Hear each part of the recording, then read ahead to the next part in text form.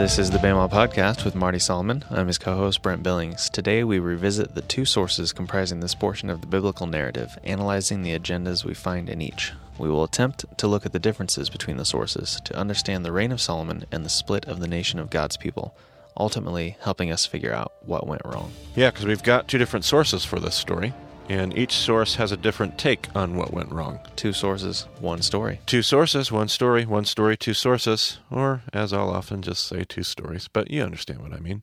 We've got one portion of history, the Saul, David, Solomon, and Kings portion we reviewed last time. We're leaving that in the dust. We're just going to jump in right where we left off in our last podcast. Jump into a presentation, perhaps. Yeah, in fact, we will. So you've got a presentation, and if you're in a spot where you can pull it up, go ahead and do that. We're just going to jump into the first slide you see there. And that first slide should be right where we left off, and it should provide just enough review to remind us of what we were talking about. So remember, we had one portion of history. I call it the United Kingdom of Israel. There was a time where we had one king and one kingdom, Saul, David, Shaul, David, Shlomo. I like that name. It's a good name. I've heard it before, I feel like. It's a personal favorite of mine. But Shaul, David, and Shlomo, and then the rest of the Malachim, or the kings.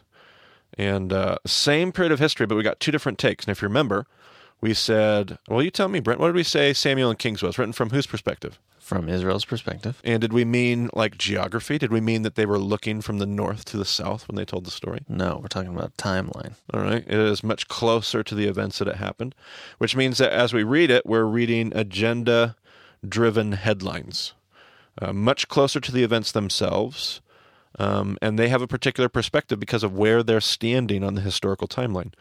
Now, Chronicles, we said, was written from whose perspective? Judah's perspective. Judah's, right? So Judah has a perspective, and that perspective is much later on that timeline. So they stand a few centuries at least removed, and the chronicler is looking back, and now with all of this time and hindsight, this chronicler has his or her own perspective on that same period of history. Now, it's going to be very similar. There's going to be all kinds of, we're going to actually look at a couple passages today that are what I call mirror passages. The same story told from Kings and told from Chronicles. It's going to be very, very similar and yet have some really key differences. And that's going to be true throughout this entire record.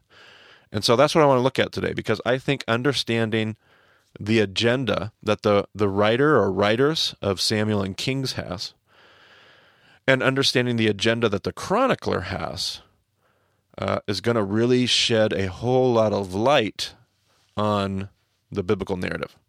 Now, which one is right, Brent? Is the Samuel Kings author right, or is the chronicler right? They both have to be right. All right, right. So we're not talking about like rejecting one. We believe in the inspiration, the authoritative nature of our scripture. So it's not that one's wrong and one's right. It's that they're both right. They just have two different perspectives. And I think there's something to learn if we understand what history taught God's people. Samuel and Kings is maybe more of the raw information given to people hearing it for the first time. Sure. Yeah. Whereas Chronicles is, the documentary, like we said. Hey, we've had a few hundred years to reflect on this information. Right. What does it all mean? Right. Absolutely. And so I'm going to jump into some notes before we head to our next slide. We're going to do some learning. I'm going to do some teaching here for just a moment, and then we'll go back to our slides and take a look at what we got there. But keeping in mind these two biblical sources we have for Davidic and Solomonic history, I want to take a look at how the two sources tell their history and what kinds of conclusions we can draw by noticing their differences. So first, let's do a flyby summary of what's seen in the Samuel Kings account. We're going to start with source A. First source, Samuel Kings. After a 7-chapter biography of Shaul, his selection, his struggle, and his rejection, we are introduced to a shepherd boy named David in the chapters that describe his anointing, his service of Shaul, and the defeat of Goliath. Immediately following this Goliath story, Shaul begins to deal with the jealousy and the ill will he feels towards David. The remainder of 1 Samuel over 10 chapters will outline the long and arduous pursuit of David by Saul. And the story goes to great lengths to display David's humility, morality, and refusal to do anything that would not Kiddush Hashem. Can you remember, Brent, what Kiddush Hashem meant? To hallow the name. To hallow the name. Remember, David, we talked a couple podcasts ago. David was somebody who was committed to Kiddush Hashem. He wanted to protect God's name. He wanted to protect God's reputation. And Samuel Kings goes to great lengths to show this. 1 Samuel ends with Saul hopelessly taking his life, and 2 Samuel will begin with David mourning the death of his enemy. The first 9 chapters of 2 Samuel record how David solidifies his throne in Israel, yet we cannot move past this without making 2 points. First, number 1, everything David does in establishing his throne is completely void of self-indulgence. David's actions will continue to Kiddush Hashem and will even have over 3 chapters dedicated to David establishing the seat of God in Jerusalem, bringing the Ark of the Covenant to rest in that place, and his subsequent prayers, praise, and celebration. Number 2, David's military approach is so counterintuitive that it continues to throw even David's men off their hinges. David will continue to mourn the death of his enemies and slay his own men when they attempt to murder the king's enemies on their own. The story reads as a completely wacky tragedy for those trying to learn how to live in an upside-down kingdom that brings shalom to chaos. And it's totally backwards. So if you think about the tale of 2 kingdoms, empire and shalom, David most definitely seems to be, and we're told he's a king after God's own heart, he seems to be somebody that understands on some level the narrative and the agenda of shalom, but it's so upside down that his own men, his own soldiers, his own officials, his own commanders have a hard time tracking what he's up to. So at this point, the story turns to David's defeat of the Ammonites and the famous story of his relationship with Bathsheba.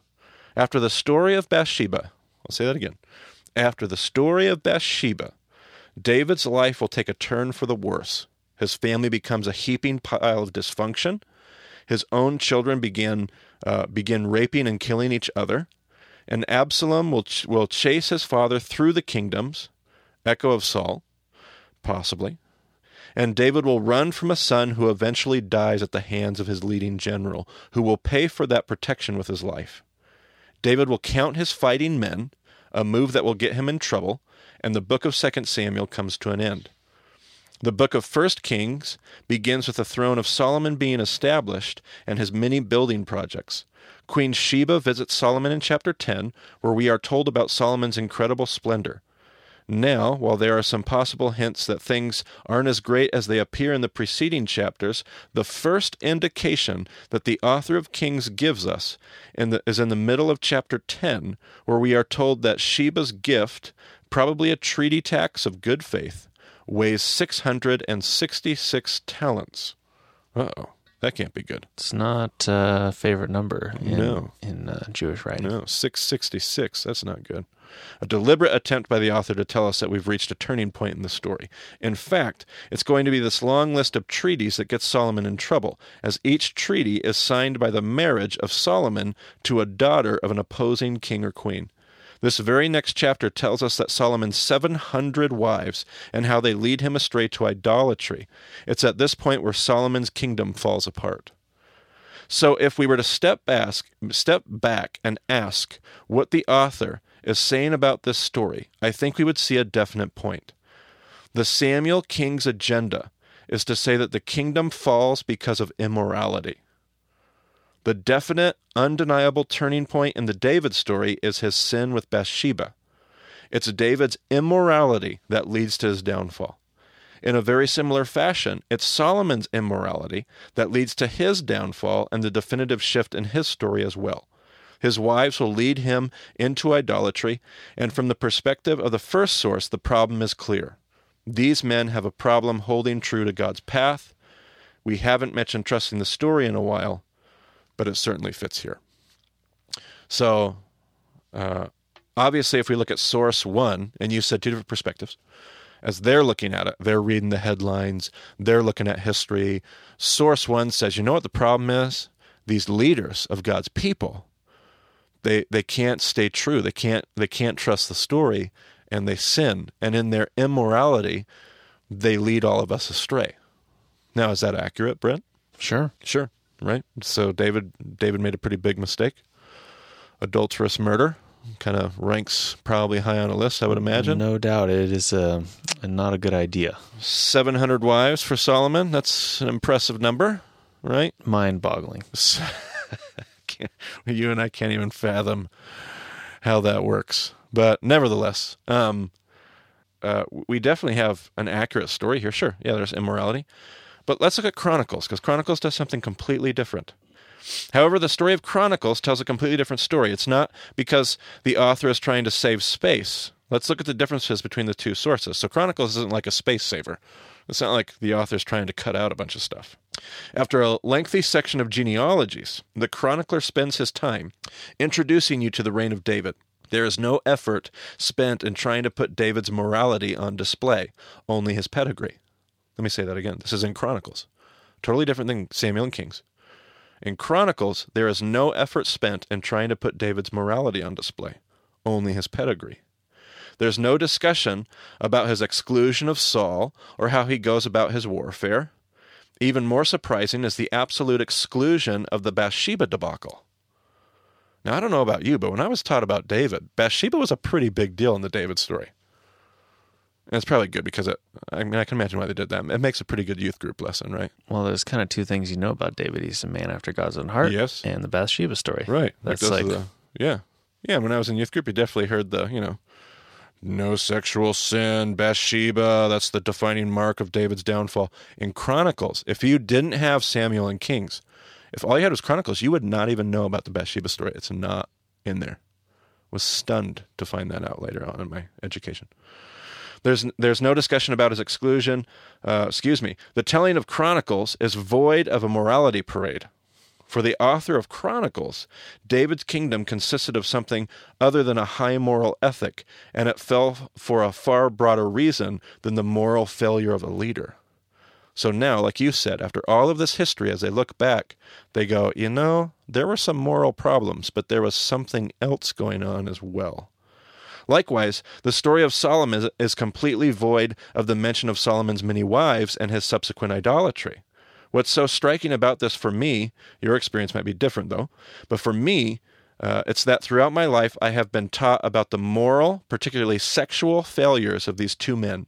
Yet another biblically inspired author seems to be trying to convince us not to miss the bigger point. The author of Samuel Kings is not incorrect in the way he tells the story at all.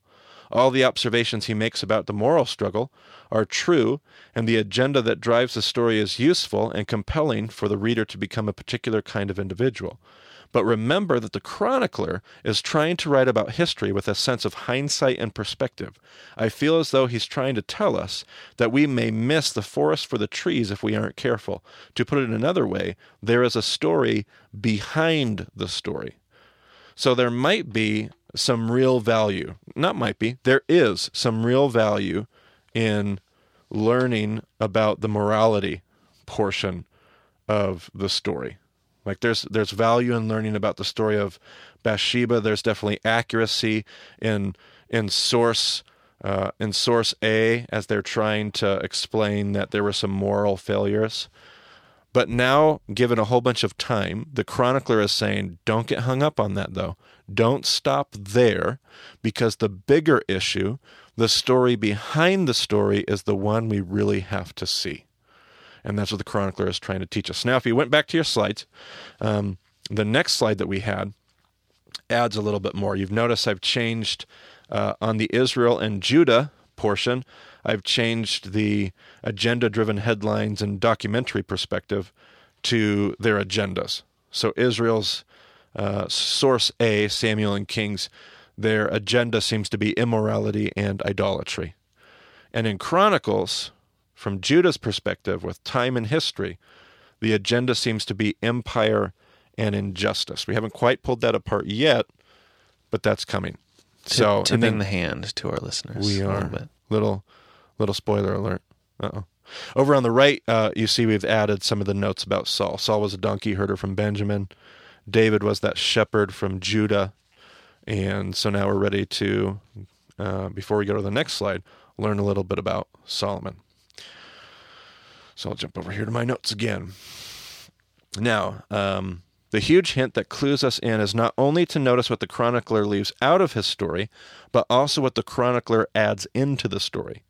There's a huge addition of material about the temple. For the chronicler, the story is, on some level, about the temple of the Lord. It's not a big deal in the Samuel King's record. It's in there. It's not nearly as big of a deal. If you read Chronicles, the whole blasted record seems to be overwhelmed with the story of the temple. Temple, temple, temple, temple. People work the temple. The temple, temple, temple. Chapter after chapter, especially towards the end.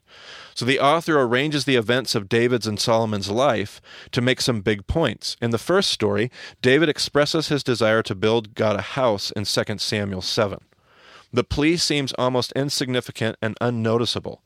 This part of the story makes no grand splash in the greater picture. Yet in the Chronicles version, it's this request that almost seems to serve as the hinge point of David's story. What did we say the hinge point of David's story was in Samuel and Kings? Bathsheba. But we said Bathsheba was totally gone in Chronicles. So where's the hinge point in Chronicles? Chronicles is going to make it this desire to build a temple. In 1 Chronicles 17, David asks God to build the temple, and everything in the story seems to change. David will no longer seem to be concerned about Kedush Hashem. Now David seems to be bent on conquest and plans for building the temple and getting the supplies for the temple. Now, and why did David ask to build the temple anyway? Because he felt guilty about the kind of life he was living. If you read through that story, here's the phrase that David says. Why should I live in a palace of cedar while my Lord lives in a tent? If you remember, God lived where, Brent? In the tabernacle. Tabernacle, right? It's not fancy. It's probably quite dirty now. It's been wandering around the desert for, a handful of centuries. It's probably collected some dust, probably been in better shape. Here's David living in this immaculate palace, and he's feeling a little uneasy, I think. And so he's like, God, I want to build you. That's not right. I shouldn't live in a house while you live in a tent. So here's how God responds to him. This is my paraphrase. I like my tent. Thank you very much. When did I ever ask you or anyone else for a house? God says, I don't need a big house. I don't like a nice house. I like my tent. My tent says some things. What does a tent say, Brent? It says, I'm ready to go. I'm ready to go. Wherever you go, I will go. I will go. You build me a house, I can't go. House is going to be fixed to the ground. I can't go. In fact, that's going to become a big issue when they get conquered by Babylon later in the text, and Ezekiel's going to have to come up with what you're going to do with that. But when he's in a tent, he can go wherever his people goes. Let alone the humble dwelling. God says, I don't need a tent. I don't need a house. David is wrestling with the kind of person he's becoming. He's no longer the poor little shepherd boy living out in the fields with his father's sheep. He's not just a raggedy old kid marching down the hillside with a sling. He's a big, mighty king living in a palace of cedar, and it makes him a little nervous. And he becomes obsessed, with the best of intentions, I believe, with remedying the situation by building God a glorious house. I don't think David's trying to, covertly assuage his guilt. I think he honestly wants to honor the Lord. But it's all starting to look a little bit more like empire and a little less like shalom. Remember, what story are we talking about here with the temple? The story of empire. And which source? Oh, source is Chronicles. Chronicles, right? Okay. Let's see here where I leave off. They will get passed. This will get passed on. This empire focus is going to get passed on to his son Solomon, who will take his father's blueprints and exponentially increase the temple's grandeur. And Chronicles will waste no time in letting you know exactly where it stands on Solomon. In the very first chapter of 2 Chronicles, the author makes a point, including this paragraph. Do you have that passage pulled up, Brent? I do. All right. Solomon accumulated chariots and horses. He had 1,400 chariots and 12,000 horses, which he kept in the chariot cities and also with him in Jerusalem. The king made silver and gold as common in Jerusalem as stones, and cedar as plentiful as sycamore fig trees in the foothills. Solomon's horses were imported from Egypt and from QK. How do you say that? Your guess is as good as mine, so I'm just going to say yeah. The royal merchants purchased them from Q at the current price.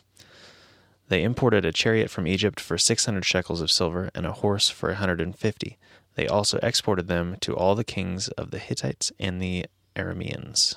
Now, Brent, I want you to do me a favor. I want you to jump over to Deuteronomy 17.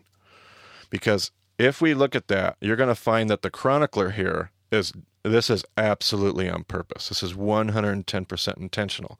Because as he writes that paragraph, he has Solomon breaking every single law throughout that. I don't know if it's all in the paragraph we quote here, but in that chapter of Chronicles, if you compare first chapter of 2 Chronicles to Deuteronomy 17, you're going to see Solomon break every single rule that Deuteronomy said about a king. And the chronicler is doing that absolutely without a doubt on purpose. You have that passage pulled up? When you enter the land the Lord your God is giving you and have taken possession of it and have settled in it, and you say, let us set a king over us like all the nations around us, be sure to appoint over you a king the Lord your God chooses. He must be from among your fellow Israelites. That part he's got right. He's from among fellow Israelites. All right. Do not place a foreigner over you, one who is not an Israelite. The king, moreover, must not acquire great numbers of horses for himself, or make the people return to Egypt to get more of them. For the Lord has told you, you are not to go back that way again. He must not take many wives, or his heart will be led astray. He must not accumulate large amounts of silver and gold. Oh, no. This isn't looking good for Solomon. The whole story is going to show the greatness and the grandeur of Solomon that comes at the expense of God's kingdom project. As a first paragraph after Solomon's death, we'll have the people of Israel approaching his son. The moment that Solomon dies, the people come to Rehoboam and they beg him to loosen the yoke of Solomon from around their necks, because building an empire always comes at a price. I find this so interesting. A great book to read. I'm going to recommend another Rob Bell book, but hey, if people are bothered by that, they're no longer listening to my podcast. But Jesus Wants to Save Christians by Rob Bell did a fantastic job of walking through empire narrative and talking about Solomon, at least a large portion of that book. And I just found that so stunning to learn that and to notice that in the scriptures, because in our American perspective, Solomon's pictured as this like, well, those were the glory days. You know, Solomon with all of his wealth and his glory and how he stabilized the kingdom and a wonderful economy. Solomon in all his splendor. All of his splendor, making Israel great again. Like, there's another one of my not so subtle drops there. Yeah, so we've got, oh man, and we just get this totally backwards. And the biblical author is trying to be like, no, this is the problem.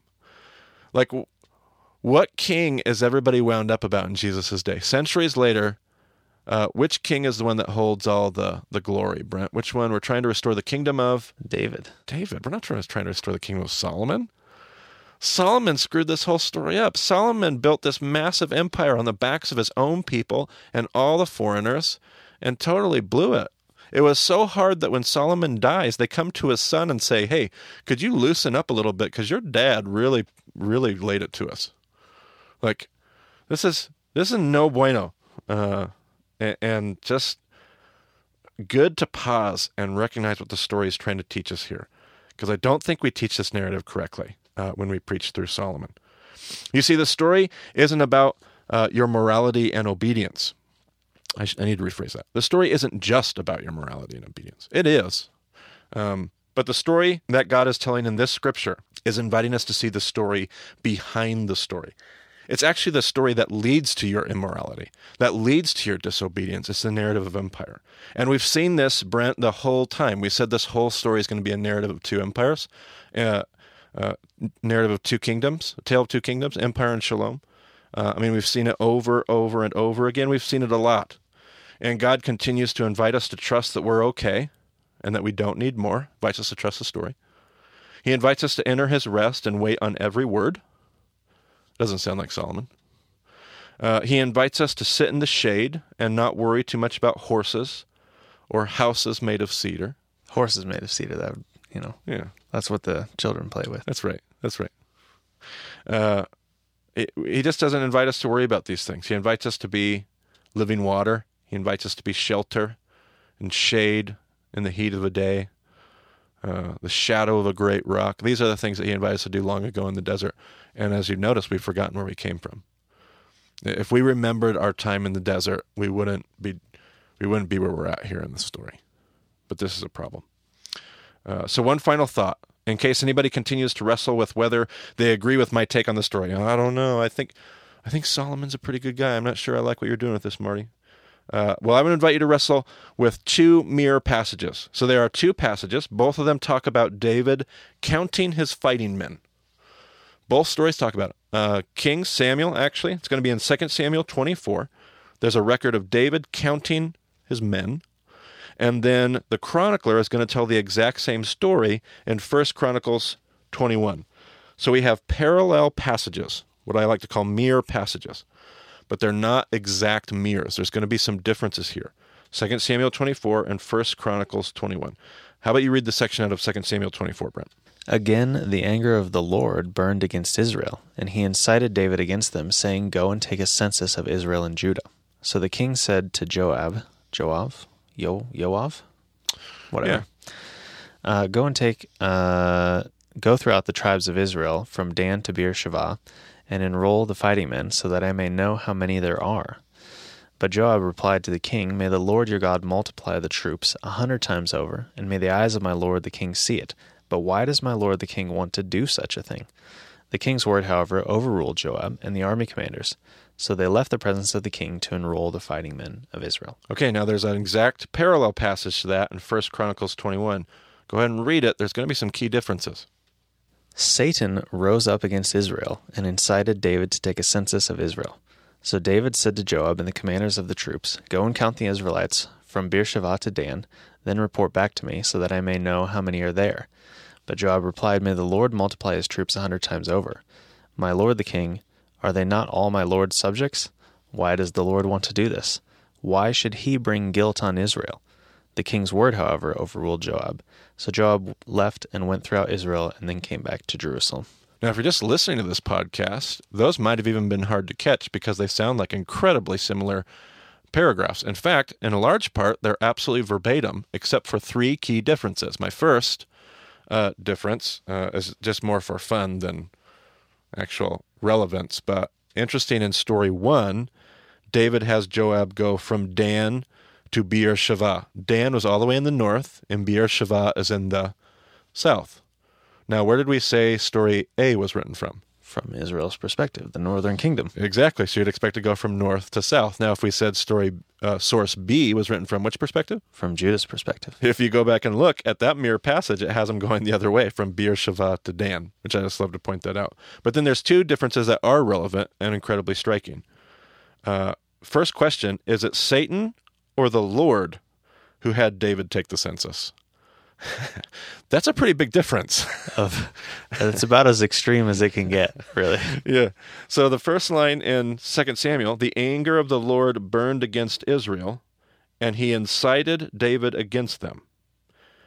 And then in 1 Chronicles, Satan rose up against Israel, and incited David to take a census.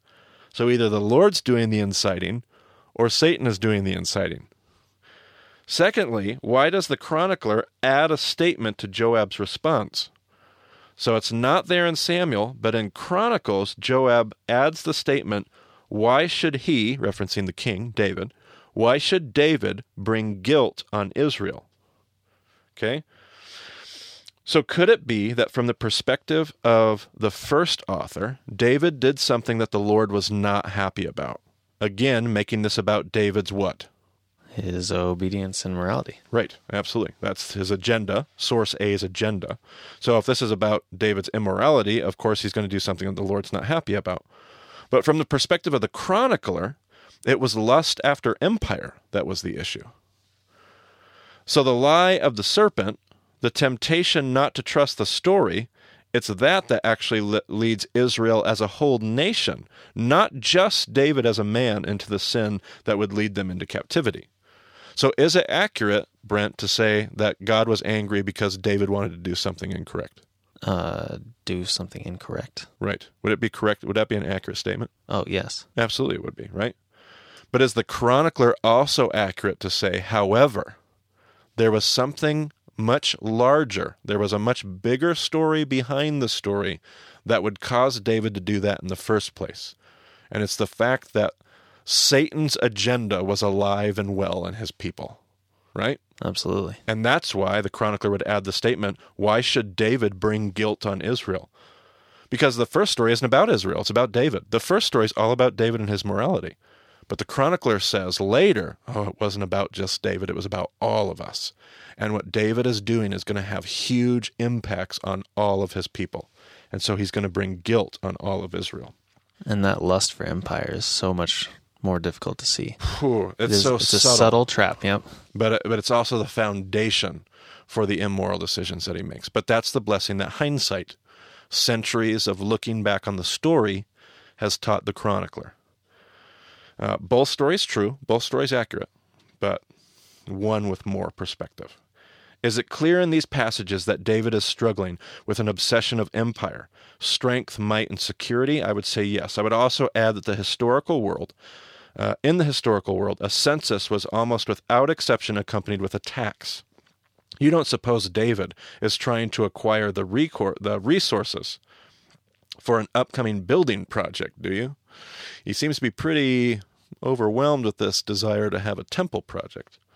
And now he's trying to find ways to get money for the temple, it would seem. Not that building projects are bad. They're not. David's house of cedar is amoral. It doesn't matter. It's not immoral. It's not moral. It's not right. It's not wrong. It's just a building. There's nothing right or wrong about whether or not he wants to build a temple. The temple of the Lord is immoral. Whether it's a tent or a gold-plated temple doesn't matter to God. There's nothing wrong with church buildings, church budgets, or institutions that have to pay the bills. But there's this horrible temptation to start building empires and forget what it means about Kadush Hashem. And there's the constant voice and persistent invitation to remember your days in a field, shepherding sheep, to remember the shade of a rotum bush in the desert, and to never forget that you were once slaves in Egypt. If you don't remember, you might just become Pharaoh yourself, gathering slaves from every corner of the earth to accomplish your will. And if you want to look that up, you could look at 1 Kings 5:3, 1 Kings 9:15, 1 Kings 9:21, 2 Chronicles 8:8, all these being references to Solomon doing the very thing that Pharaoh did. 1 Kings 5:13. 5:13, yeah. Not 5:3. Excuse me, yes. And if that happened, God might hear the cry of the oppressed and begin the work of rescuing his kids. Only this time, if you're Pharaoh, this is going to be a bad place to be in the story. So hopefully that adds a little bit of insight into our study of Solomon. If you were to close out our presentation there, you'd see we just filled that in. Solomon ends up being, in our review, we'll talk about a lust for empire. And then the kings that come after him, after Solomon, after that we're going to see the split because, as we just talked about, the people come to Rehoboam, Solomon's son, and they say, hey, would you loosen the yoke because your dad was kind of a jerk? And Rehoboam listens to his advisors, older, wiser men, and they say, yeah, you probably ought to do that. It's not going to go well if you don't. And then he goes to his buddies, his peers, and he says, what should I do? And they say, man, you should live at large. You should keep going. And so he goes back to the people and he takes his buddies' advice and he says, you think my dad was bad. You haven't seen nothing yet. My dad scourged you with whips. I will scourge you with scorpions, he says. My pinky is the size of my father's waist. Not the right thing to say. It's going to lead to a massive revolt. The northern 10 tribes are going to split away from Judah and Benjamin. Judah and Simeon, should I say. And Judah, Simeon, and Benjamin, I believe. We say northern 10 tribes. It's a little tricky, but you can do your own Wikipedia search on that, and it would show you how that worked. But those northern tribes break away and make the northern kingdom of Israel. The southern tribes break away and stay the southern kingdom of Judah. And we're going to have this battle between Israel and Judah for the whole rest of this period of history. Most of those kings are going to mistrust the story. They're going to continue to build empire every now and then. I can count on one hand the kings from both Israel and Judah, people like Josiah, Asa. There's going to be a handful that are going, Hezekiah, that are going to pull this thing together and go the right direction, but almost without exception, they're going to be followed immediately by a son or a predecessor that takes them right back into empire at its worst. And that's going to be, it's going to be the downward spiral of our story. We're no longer trusting this story. We're no longer partnering with God. At this point, we've bought into the lust of empire. Everything's starting to fall apart as we seek to build our own kingdom. And it's now the anti-story. We're the anti-partner to what God's wanting to do in the world. And that's going to be a problem. He's going to have to do something about that. And that's what's going to happen next. Are we covering the kings in future episodes? Or is that more Not up really. to the listeners? Not really. Yeah, I'm going to let the listeners do that mainly because I'm getting better. I'm not super strong in our discussion groups. Bring any questions you have about the kings. We'll dig into them. I got a couple stories I want to look at next. We're going to look at Naaman. We're going to look at Elijah, two of my favorite stories from that period. And then after that, we're going to need to catch some wisdom literature before we go past it. We're going to talk about the Psalms. We're going to talk about the Proverbs, Song of Songs, things that are attributed to David and Shlomo. So we're going to wrap up this period of history with Naaman and Elijah, and then we're going to turn our attention to the wisdom literature. Sounds good.